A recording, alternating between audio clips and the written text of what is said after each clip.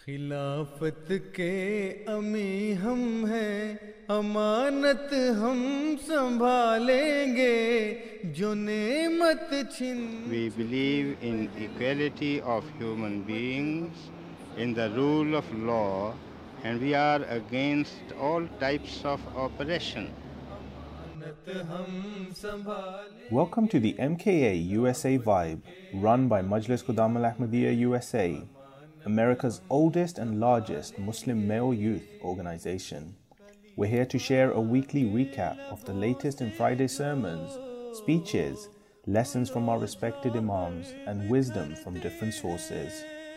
खलीफा के लबों से जो गुलो जौहर बिखरते हैं। औज़ु बिल्लाहि मिनश शैतानिर रजीम, बिस्मिल्लाहिर रहमानिर रहीम। वलनब्लुवन्नकुम बिशैइन मिनल खौफि वल जूइ व नक़सिम मिनल अमवालि वल अनफुसि वस्समरात वबश्शिरिस साबिरीन. Allah Almighty says in chapter 2 verse 156 of the Holy Quran, "And we will try you with something of fear and hunger and loss of wealth and lives and fruits, but give glad tidings to the patient." In this verse of the Holy Quran, Allah Almighty has reminded us that the trial of fear is something that must come upon all believers, and it is something that we must overcome to achieve the blessings of Allah Almighty. And when we look back at the stories of the communities of prophets of God, we see that they were always threatened with fear, a fear of loss of their lives and of everything that they held dear to themselves, but they overcame it. When we look at the lives of the companions of the Holy Prophet ﷺ, we see that the opportunities to go for jihad and to face the enemy in an open battlefield, that was something that came rarely in comparison to the daily routine of living in apprehension of the fact that at any time the raiding tribes that surrounded them could come and attack them and kill them and try and murder their families and their children and take their wives as prisoners. So this was a state of fear that they constantly lived in. This is something that is mentioned in many narrations, one of which it is narrated that once someone came knocking on the door of Hazrat Umar radiallahu anhu very late at night. And the first reaction Hazrat Umar radiallahu anhu had was that, what has happened? Have one of the tribes attacked? Have they invaded Medina? He was always ready, just as all the companions were, that at any moment to pick up his sword and his shield and to go and to put his life on the line to fight off whoever was trying to kill them and annihilate them. But that person said that no, there is a rumor that is spread, which was actually spread by the munafiqeen, that the Holy Prophet ﷺ has divorced his wives. And so then he went and met the Prophet ﷺ and clarified that false rumor and misconception. But this shows the state of mind of the Sahaba. Then also we see the persecution that Ahmadis have faced throughout our own history, even in Pakistan, what is presently happening right now. The Ahmadis, there are, in comparison to the number of Ahmadis that are there, it's a significant number, but still it's a small number of people who have actually had to face that battlefield scenario where they're actually attacked, where they're actually martyred. But the daily experience of an Ahmadi who lives in that situation is the knowledge that at any moment someone could come and attack me, could kill me, could ambush me. It could be while I'm on my way to work, or while my children are on their way to school, while I'm sitting in my car, while I'm at the market getting groceries. So this is a reality that a person has to live with constantly.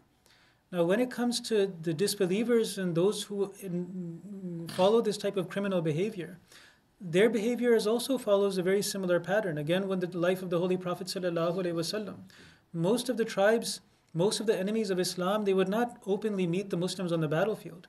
They would attack as criminals and cowards do. They would try and find an opportunity that was most safe for themselves and ambush the companions and to try and loot as much as they could and kill as many people as they could by the factor of surprise, and then escape and disappear as quickly as they could. So these were the types of attacks that the companions were always on their guard about. It was very rarely that the disbelievers came out in full force and faced the Muslims on the open battlefield. Those were just a few battles. The rest were mostly living in apprehension of raids. Now this also is what we see happening in Pakistan. The people who are the terrorists and criminals who persecute Ahmadis, despite the fact that they have no real fear of consequences from the law, even if they are caught, there's not necessarily going to be any criminal charges that will successfully be pressed against them. But despite that, the way that they attack and kill Ahmadis carries this same cowardice with it. That they'll come on a motorcycle or they'll come from some place where the person wasn't expecting it and then shoot the person and fatally wound them and then disappear and then go and then leave just as quickly as they came. So this is the way that such people behave.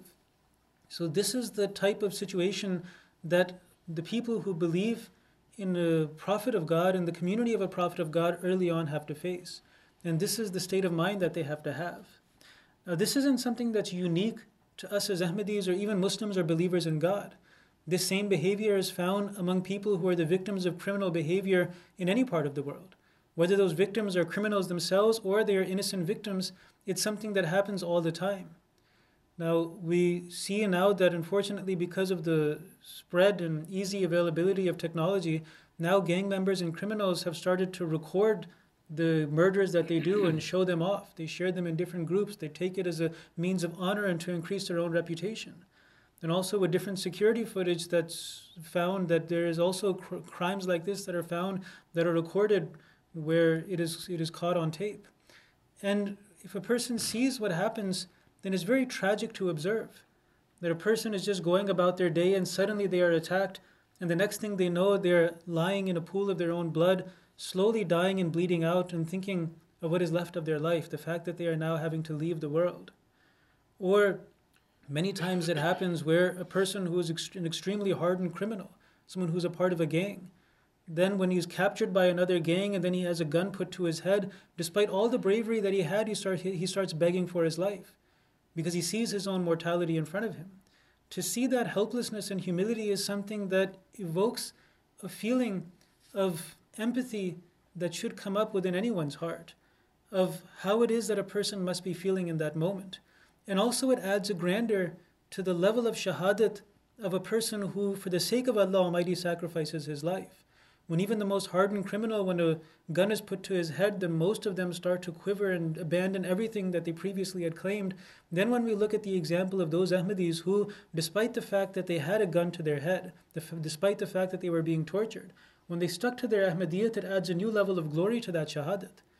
And also when we see that those Ahmadis who, knowing that they could be murdered at any time for the sake of being Ahmadi, when they stuck to the fact that they are Ahmadi, that they are Muslims, and they didn't compromise on it, then when they are killed and they had to see that violent and abrupt end to their lives, it adds a glory to it because they knew that this is something that they put themselves at risk of. And even though it came to them unexpectedly, but they had made that conscious decision and lived their every day of their lives with that conviction and holding on to their faith, despite the risks that they took. So this is the way that we must also gradually learn to live as well, because there is no guarantee for anyone wherever they live. But what we see happening practically and observably in our country and in the West in general is that there is a rise of hatred against Muslims. There is a rise in violent language that is used against Muslims. And this is a reality that has to be accepted. And this is a precursor to violence that starts to happen as well. Violence doesn't come out of nowhere. There is a language of violence that happens first. There are stages that lead up to it. And so we also have to consider this very real possibility that because we have chosen to be Muslim, because we have chosen to be Ahmadi, we may also and could at any moment be the victim of violence against ourselves. And it never happens when a person expects it. We could be sitting in our car, putting in an address in our GPS, and someone could come up and kill us. It could happen when a person is getting groceries or when a person is anywhere. So our lives have to be lived with this awareness and with a knowledge of this reality and this inevitability, the inevitability of death and the possibility of this violent death that anybody could meet at any time. Now, when a person learns to live in this state, then there is no way that a person cannot develop spirituality when they believe in Allah Almighty. Now, a person who doesn't believe in God and puts himself into that lifestyle or is forced into that lifestyle because of a criminal or a gang type of environment, they simply learn to live their life with that sort of fear always on the back of their minds. They deal with it with rampant drug use, with drug abuse. They deal with it by just accepting the situation that they've been raised in. It doesn't necessarily bring about spirituality within them. But a person who puts themselves into this situation for the sake of Allah Almighty, it is something that fosters spirituality. Imagine the case of the Sahaba radiallahu anhum, when they lived every day of their lives knowing that they could be ambushed by the raiding tribes that lived around them, and at any point they could be killed or they would have to put their life on the line to defend the Prophet sallallahu alaihi wasallam. There is no way that they could have fallen in love with this world. There's no way they could have gotten lost in their daily routines of trying to get one trivial objective or the other. They always lived with this awareness that at any moment, this temporary world could come to an end for me, and I'll go back to my Creator. And so when a person lives with that awareness, then it puts a pressure on them by which they overcome every fear that they had. So this is also the daily fear and overcoming of fear that, for example, many Ahmadis in Pakistan are living with today. How can a person attach their heart to this world when they have to live and they have to ask themselves every morning that, am I ready to die for the sake of Allah Almighty? When they have to face that very real possibility. The case of that person's heart is like what Hazrat Abdul Qadir Jilani rahimahullah described as like a broken vessel. The more water you pour into it, the more it pours out. So also the heart of such a believer, whatever love of this world that you pour into it, it immediately pours out. Because that person's heart is broken towards this world. It has no attachment whatsoever. So this is the state of mind and heart that we also must develop to be able to be believers on that standard that the Holy Quran wants us to be. And the Holy Quran reminds us that وَلَنَبْلُوَنَّكُمْ بِشَيْءٍ مِّنَ الْخَوْفِ, that we will certainly try you with something of fear. And it is our responsibility to overcome that fear. And when a person learns on a daily basis to face that fear and to face those most uncomfortable of thoughts on the fragile reality of their mortality, then a person overcomes that fear. And then a person develops those qualities of spirituality, of detachment from the world, of an attachment with Allah Ta'ala, of an infatuation and love of Allah Almighty, and to spend our lives in gratitude and zikr of Allah Ta'ala. And to occupy our prayers not in selfish and trivial worldly things, but in the most selfless and the most blessed of prayers, which is durood for the Holy Prophet Sallallahu Alaihi Wasallam. That is when that true spirituality is developed, when our priorities are reorganized by the overcoming of that fear and living under that type of pressure. So the achieving of spirituality and the path of achieving of that spirituality on a daily basis and as a result of daily experience, one of those is described in this verse of the Holy Quran. And when we reflect on that, then it can create that attachment to Allah Almighty and the detachment from this world that is needed to be able to fall in love with our Creator. So may Allah Almighty grant us that attachment with Allah Almighty and that love for Him, and the strength to overcome any fear that we face for the sake of our love for Allah Almighty. खलीफा के लबों से जो गुलो जौहर बिखरते हैं. You've been listening to the MKA Vibe by Majlis Qudam Al Ahmadiyya USA, America's oldest and largest Muslim male youth organization. Subscribe to get more of our weekly recap of the latest in Friday's sermons, speeches, lessons from our respected imams, and wisdom from different sources. Tweet us your ideas and thoughts at Muslim Youth USA. हम संभालेंगे